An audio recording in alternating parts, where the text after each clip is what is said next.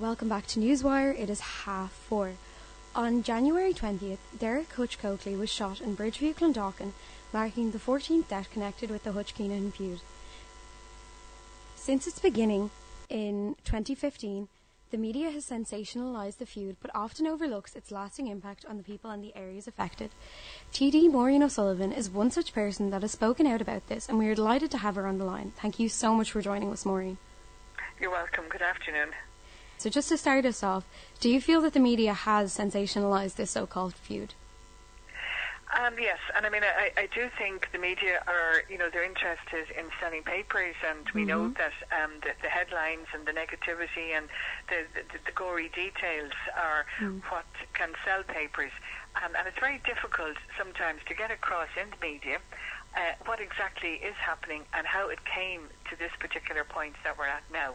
Yeah. So last week I was on Legious Questions with the Taoiseach, Simon Coveney, and I had the opportunity to say that to him, that this didn't happen overnight. And somebody had made the point to me, well, if this were happening out in the leafy suburbs of Dublin 4, there'd be a different response.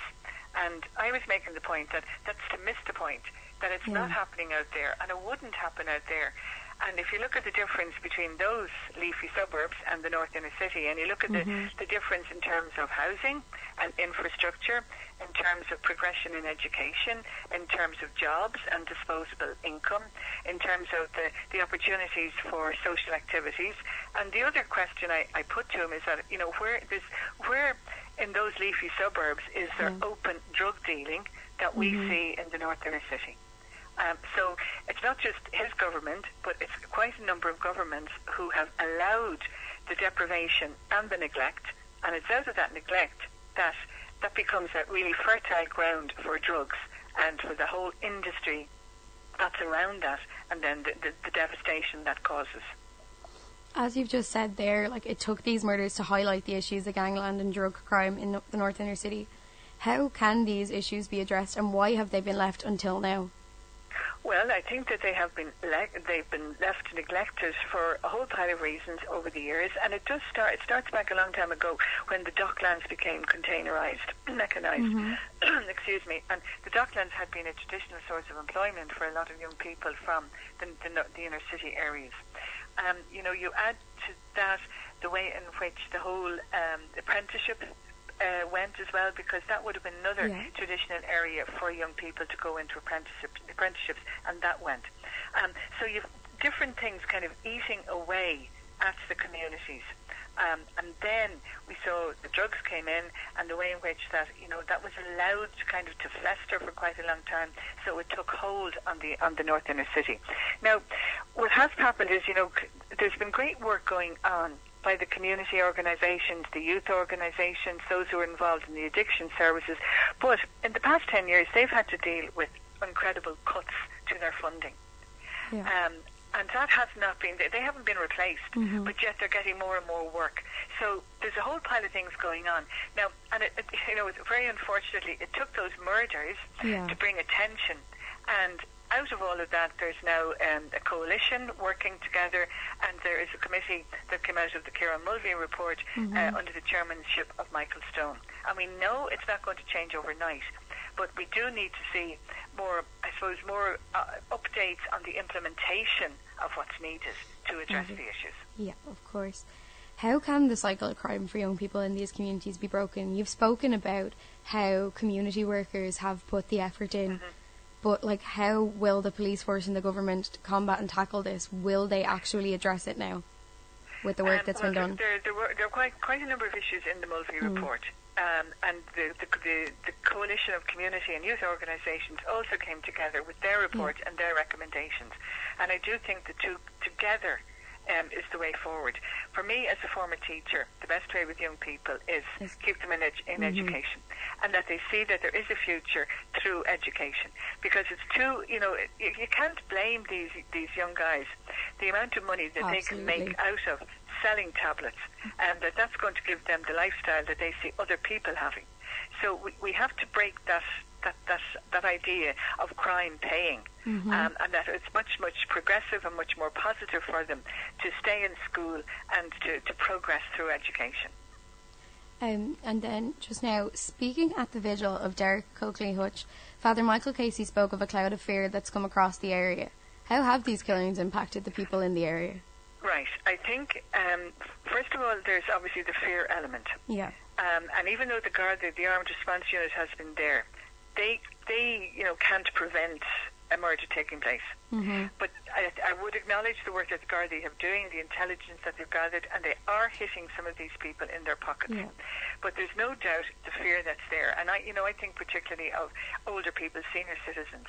And they're the women particularly, who have come through so many other difficulties in their lives living in the North Inner City. And they're absolutely amazing women. Mm-hmm. But their little social lives are being affected. The clubs that they used to go to, maybe with their friends, the services that are there for them, maybe even going to the local pub. The fear of coming out because they don't know what they're going to come out to. And then the other one is for the young people and children, that this horrible atmosphere of kind of normalising an armed response unit on your street, and this thing that, another killing, another murder, another attempt on somebody's life, that's wrong. Again, of Derek Hutch's vigil, it was reported that 500 people were in attendance. What does that say to you as a TD in the constituency about the area? As for myself, it would talk about the sense of community in the area. Yes, I know it was. It's regardless of what a murder victim has been doing, he is somebody's son or brother or father or cousin or whatever. And the communities in the North Inner City, they're so resilient and they're so supportive of each other. That has always been the tradition. Absolutely. Always. So. Going back to the flats complexes and the way the women looked out for their own children, for other people's children, that whole community sense. And that's what comes out at those times of great difficulty. And that's all we have time for. Thank you so much for joining us, Maureen.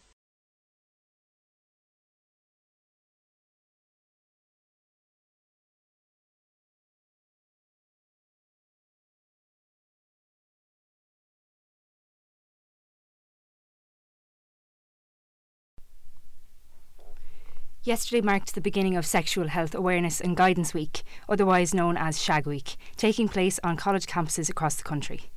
The Union of Students in Ireland has joined forces with the HSE to promote sexual health and provide guidance to students. This comes after figures reported that 2017 saw an 11% increase in sexually transmitted infections among young people compared to 2016.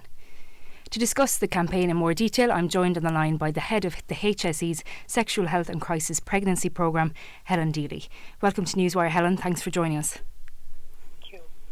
Firstly, Helen, Shag Week is an annual event in many Irish colleges, but can you give us a bit more detail about what exactly it entails? So the HSE has recently partnered with USI on Shag Week, and it's really to promote our Johnny's Got You Covered campaign and to get our team on board to distribute condoms and lubes as part of prevention around STIs and unplanned pregnancy. The main message for this campaign is, are you getting it? So what USI are asking is, are you getting STI information? Are you getting testing? Are you getting contraception advice? And are you getting consent? Right, so in the age of smartphones where we have access to, I suppose, endless information at our fingertips, do you think campaigns like Shag Week are necessary? Do we need this sort of awareness and education? Yes, so what we know is that the Johnny's Got You Covered campaign has been very effective. A recent evaluation of this campaign at the end of 2017 told us that 9 out of 10 young people are aware that they should use a condom to prevent STIs, and that 9 out of 10 say that they carry a condom if they're planning to have sex. So these are the type of healthy behaviours and messages that we're trying to encourage among young people. And we also know from previous research that 80% of 18 to 24-year-olds use contraception every time they have sex. So key messages for our campaigns are prevention, promoting correct and consistent use of condoms and contraception to prevent sexually transmitted infections and unplanned pregnancy. Okay, and sexuality, I suppose, is something that is a lot more out in the open these days, and it's not really the taboo that it once was. Do you think that's having a positive impact on people's attitudes to sex, or would you say that this kind of more sexualised world that we live in is only really feeding distorted and unhealthy sort of approaches to sex and sexuality? So what we would say is that, like, from as young as possible and as early as possible, to encourage young people to talk about relationships, to talk about sexuality, to develop open, trusting and honest relationships with them, so that they're able to talk about their sexuality, they're able to talk about their behaviour, they're able to seek advice and able to seek support. So, and what we do know is that, like, there's greater awareness among young people in terms of testing, and there's greater awareness in terms of being responsible around sex. So young people now are much more responsible around sex and their sexual behaviour, and they're taking responsibility for being sexually active. Okay. It was reported yesterday that an 11% increase in STIs among young people in 2017 compared to the year before, with at least 5,200 people aged between 15 and 24 diagnosed with chlamydia, gonorrhea and genital herpes. What was your reaction to these figures? Were you surprised? So it depends on how you look at it. So so if we look at the increase, like the biggest increases in gonorrhea at 20%, chlamydia at just over 10%, and then genital herpes a slightly lower increase at just over 2.5%. I mean, the reasons for this increase are multifactorial, and what we're saying is that greater awareness among young people means that young people are getting tested more frequently. So that's a good thing. If you've had unprotected sex, then you should get tested. We also know from the genital herpes that the increase here in the majority of cases type 1 herpes, which could be which suggests the oral vaginal sex. So this is down to behaviour. And we also know that the more partners you have, the greater your chances of coming in contact with an infected person. And the Healthy Ireland survey from 2017 tells us 38% of 17 to 24-year-olds reported having multiple partners. So again, you know, the key messages are here, you know, to limit your partners, wear a condom. If you've had unprotected sex, get an STI screening, and just be more responsible about your sexual behaviour. Okay, so what sort of facilities and resources are available for students who are listening, who might be concerned themselves or just interested in keeping sexually healthy? You know, STI clinics and the likes. Yeah. Okay, so the key messages for us are, first of all, use a condom every time you have sex. Condom offers the best protection for STIs. Secondly, if you get regularly tested if you're sexually active. A list of STI services are available on the HSE website, that's hse.ie, or you can equally visit our Think Contraception website. Specific information for men is on mantoman.ie, and DCU Health Service also offer STI screening. I suppose the third key message is that you should reduce the number of partners and overlapping partners.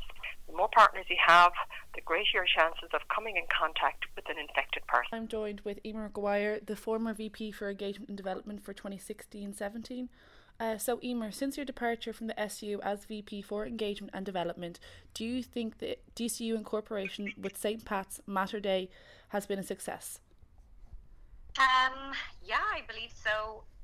Obviously, no matter what happened, there was obviously going to be little things that needed to be adjusted, and nothing is ever going to run smoothly from the get-go. You're putting together a lot of very big institutions that mean a lot to and have a lot of history behind them. So I suppose there was always going to be a breaking in period that was going to have a little bit of problems. But I think overall, so far it seems to be going really well. And as a previous St. Pat's student yourself, you spent 3 years on the St. Pat's campus before the incorporation. How did it compare to the new DCU that you were Engagement and Development Officer of last year? In regards to Students' Union, everything was on a bigger scale. Obviously, you have much more students, you have a much more diverse student body, everybody's studying different things, whereas when you're in St. Pat's, a lot of people are all geared towards teaching. So in that regard, events were different, talks were different, even issues that students came to you with were different, but overall I think it's probably for the best. Like, students are going to benefit from this. a lot more. There's more things for students to do now, even with the new student centre hub that'll be opened in the coming weeks. I think the students of St. Pat's, Mater Dei and CIC will all benefit from it in the long term. And did you notice a divide between the students on the St. Pat's campus and the Glasnevin campus? A lot of St. Pat's students, particularly older students, are having trouble adapting their identity and accepting that they are now DCU students. So why do you think this is such an issue? Yes, definitely. There is most definitely a divide. I think students were kind of they were neglected when it came to university-wide planning. There was obviously events like DCUfm and stuff that they got to have their say in, but I don't think students were really aware of what was going on because it had been in planning for so long and it had kind of been kept hush-hush.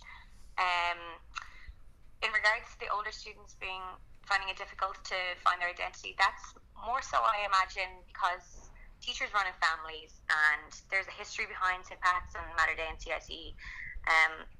It would have been their parents or their grandparents or aunts and uncles probably went to this college and they're probably expecting to have something very different to what they were thrown into.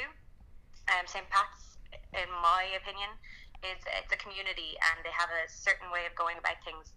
And I suppose nobody likes change, so that's probably why they found it so difficult, because they had been so used to having things a certain way, and then when you're thrown into a situation that everything is up in the air and you don't know what's going on, even simple things like how to register, it all changed for them. So I suppose in that regard they were kind of just thrown in the deep end and they didn't really know what to expect. So I'd say that's more so why they're finding it difficult. They didn't really have a say, I imagine. And as an officer in the SU in the main year of the new DCU, how involved were you in the actual incorporation process, and did you encounter any difficulties with the incorporation? We technically, obviously, the Students' Union didn't really have much of a say. Dylan, the president, he would have had more of a say than any of us in regards to incorporation. But things that students noticed, like signage going up and issues like that, we had absolutely no say on that. So I suppose even if the university maybe would have, dealt with us through those things, saying what time should we put them up, there was a big issue with signage going up when students were around and witnessing it, and a St. Pat's sign that had been there for years and years had come down in front of students. I think things like that, they were neglected. But in regards to the incorporation and issues, I suppose even simple things like registry, again, there was a lot of issues with that. And then probably events was probably where we were more so involved. And luckily enough, we had Why Not Networks that are great. They cater for a lot of the students down on St. Pat's campus and All Hallows campus. So I suppose we were very lucky in that regard to have them on our side. Okay, what was your biggest challenge as Vice President in relation to the incorporation? Biggest issue was probably trying to cater to everybody's needs, because engagement is such a big thing and it covers such a wide,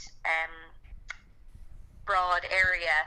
So you obviously wanted students to get involved, but if people were annoyed at the university or annoyed at the Students' Union, obviously they're not going to get involved. So you have to try and cater for everybody's needs. St. Pat's campus, like I said, is a very one-way system. They're all geared towards teaching, whereas DCU is much more diverse and has a lot more students doing different things.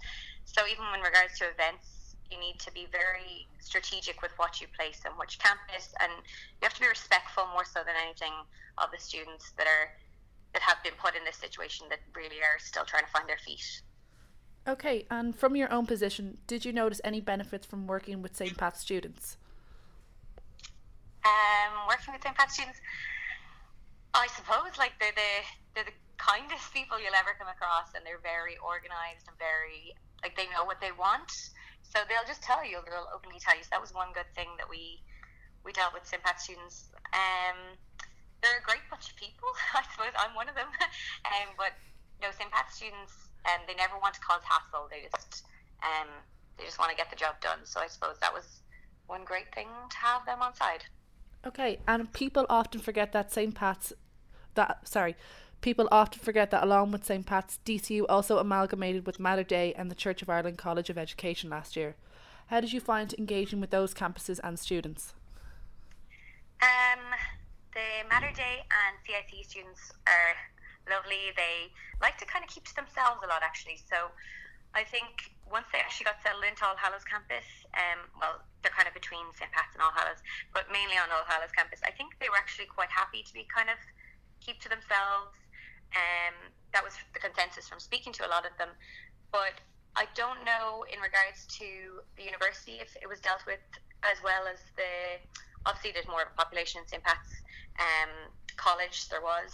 So I think a lot of emphasis was put on St. Pat's, but they were kind of neglected even in terms of they had a big issue with getting books from their library and getting them moved up to the Pat's library, and even things like that, it kind of influenced their actual grades and actually their education.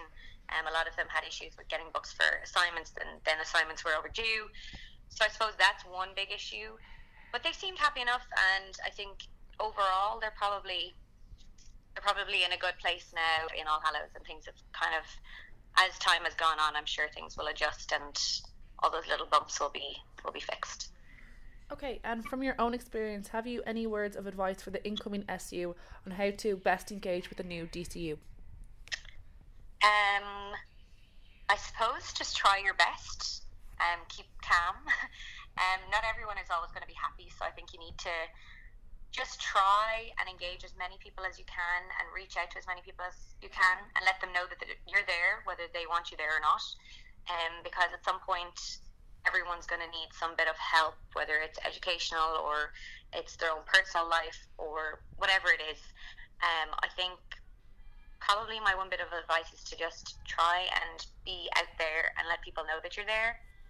But also keep calm, yeah, because it can be stressful, but enjoy every single second of it because it's probably the best experience you'll ever have. Okay, perfect. Thank you very much, Emer. Thanks so much for that interview. Thank you again. No problem.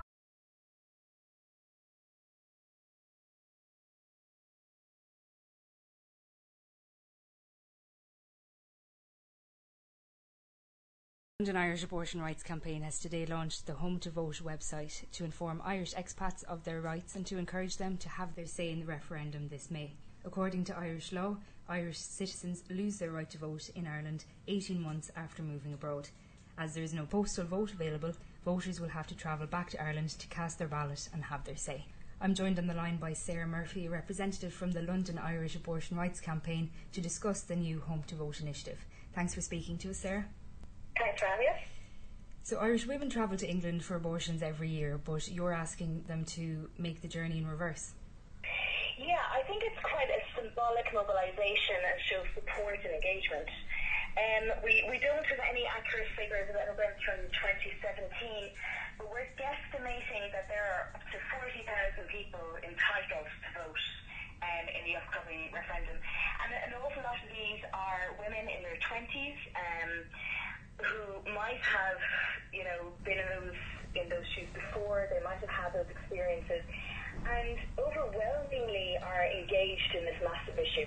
So we think that we should be mobilising this large part of the Irish diaspora, and we saw from the marriage referendum, where we also had a huge campaign there for immigrants going home to vote, that not only did it show how many people were engaged outside the island, but also I think it encouraged a huge mobilisation at home as well. Right, you said yourself there that lots of Irish people returned home from abroad in 2015 to vote in the marriage equality referendum. So you foresee the same thing happening this coming May? Well, that's what we're hopeful for. I mean, we're waiting on the date for the referendum, but we've already seen in the last 24 hours that there's huge appetite and encouragement. Okay.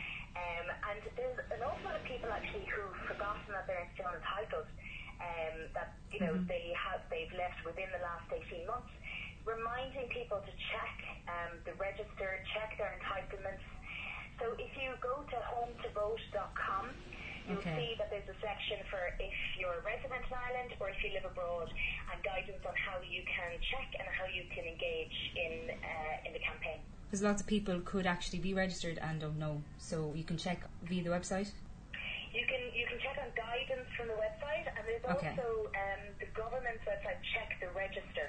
Literally, if you check the register, you never know, and if you're not, get yourself registered if you're entitled to it.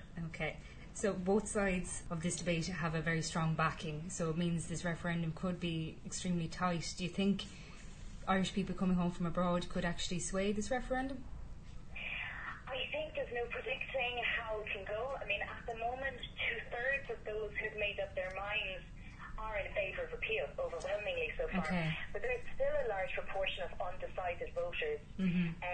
They could be people abroad who are on the register, they could be people at home, grannies, granddads, cousins, nieces, nephews, whatever. And I think that we need to continue having the conversation between now and the date of the referendum, and just continue mobilising support, and just the message that we want free, safe and legal choices for women in Ireland. It's as simple as that. And the London Irish Abortion Rights Campaign, you're organising groups to travel back to Ireland, is that correct? And fundraising those who can't afford to travel themselves? Yeah, exactly.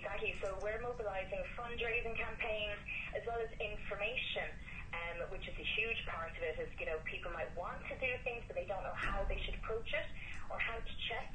So we're planning to help mobilise and organise trips and advise people on going back and making sure that they can attend the polls. But we also mobilise public support here amongst Irish expats who aren't entitled to vote, but who all have families at home, like my entire family is in Ireland. So even if I don't have a right to vote, but everybody else does. So ensuring that we're confident in how we have those conversations, of why it's important for us and for future generations that women have access to appropriate healthcare and have the right to decide what happens to their bodies. And is it limited to London Irish, or can other Irish people abroad get in touch with you about going home? There are different branches, so there's one up in Scotland as well. But if in doubt, get in touch with us or get in touch with the Abortion Rights Campaign or Free, Safe and Legal in Ireland as well. Certainly a lot of people outside of London but across England are in touch with us, many of whom have joined us as members. We also advocate and lobby and work with politicians here, because we advocate for the rights of Northern Irish women as well. We've good working relationship with the Irish Embassy and Irish centres in London. There's an awful lot that we can do as people who live outside of the island.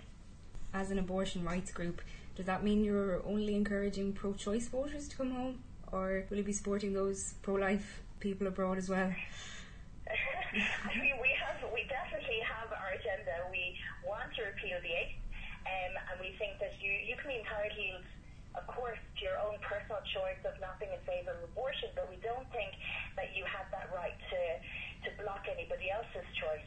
So we definitely have, our agenda is to repeal the 8th Amendment and to open up access to reproductive health care for women of Ireland, and that's going to continue to be our message until the referendum and ever after. Are you aware of any such campaign on the pro-life side to bring people home? I mean, we're certainly aware of them. We engage them, we've had conversations with them. I was speaking to one of them last week, and there are a lot of, anti-choice activists over here, just like there are at home. Right, okay. I think what we're very conscious of is that the anti-choice campaign in Ireland is being heavily funded and reinforced by anti-abortion activists from the US as well, a lot of whom are travelling over. A lot of money is flowing into it. So we need to be really aware of what that campaign is doing and making sure that we're continuing our message of the positivity for independent choice for women. Can you tell us a bit about the work of the London Irish ARC on an ordinary basis? Yeah, so it's really, really busy all the time. And as I said, we also cover the rights of women in Northern Ireland as well. So we have dedicated lobbying groups and campaign groups. We work really closely with some key MPs. You might have seen an MP called Jess Phillips, who on television interviews and in Westminster has been seen to wear the repeal necklace. We work with Stella Creasy, who's an MP over Walthamstow in East London, and worked quite hard with her to get access for Northern Irish women to access NHS-funded abortions in England, where previously they had to pay for it. So we work a lot in lobbying to influence change for Northern Irish women as well, who at the moment cannot access abortion So the 1967 Act in the UK is only covers Great Britain, so England, Scotland and Wales. We work a lot with other Irish expatriate groups on information, on sharing stories, mobilising funds and support. So we also work with the Abortion Support Network, who tries to support women in Ireland to access abortions when they don't have any money. And it can be paying for an airfare or it can be paying for the medical services. So they do, amazing work, and we would work quite closely with them as well. Do direct action, take part in the Patrick's Day parades and the March for Women. And so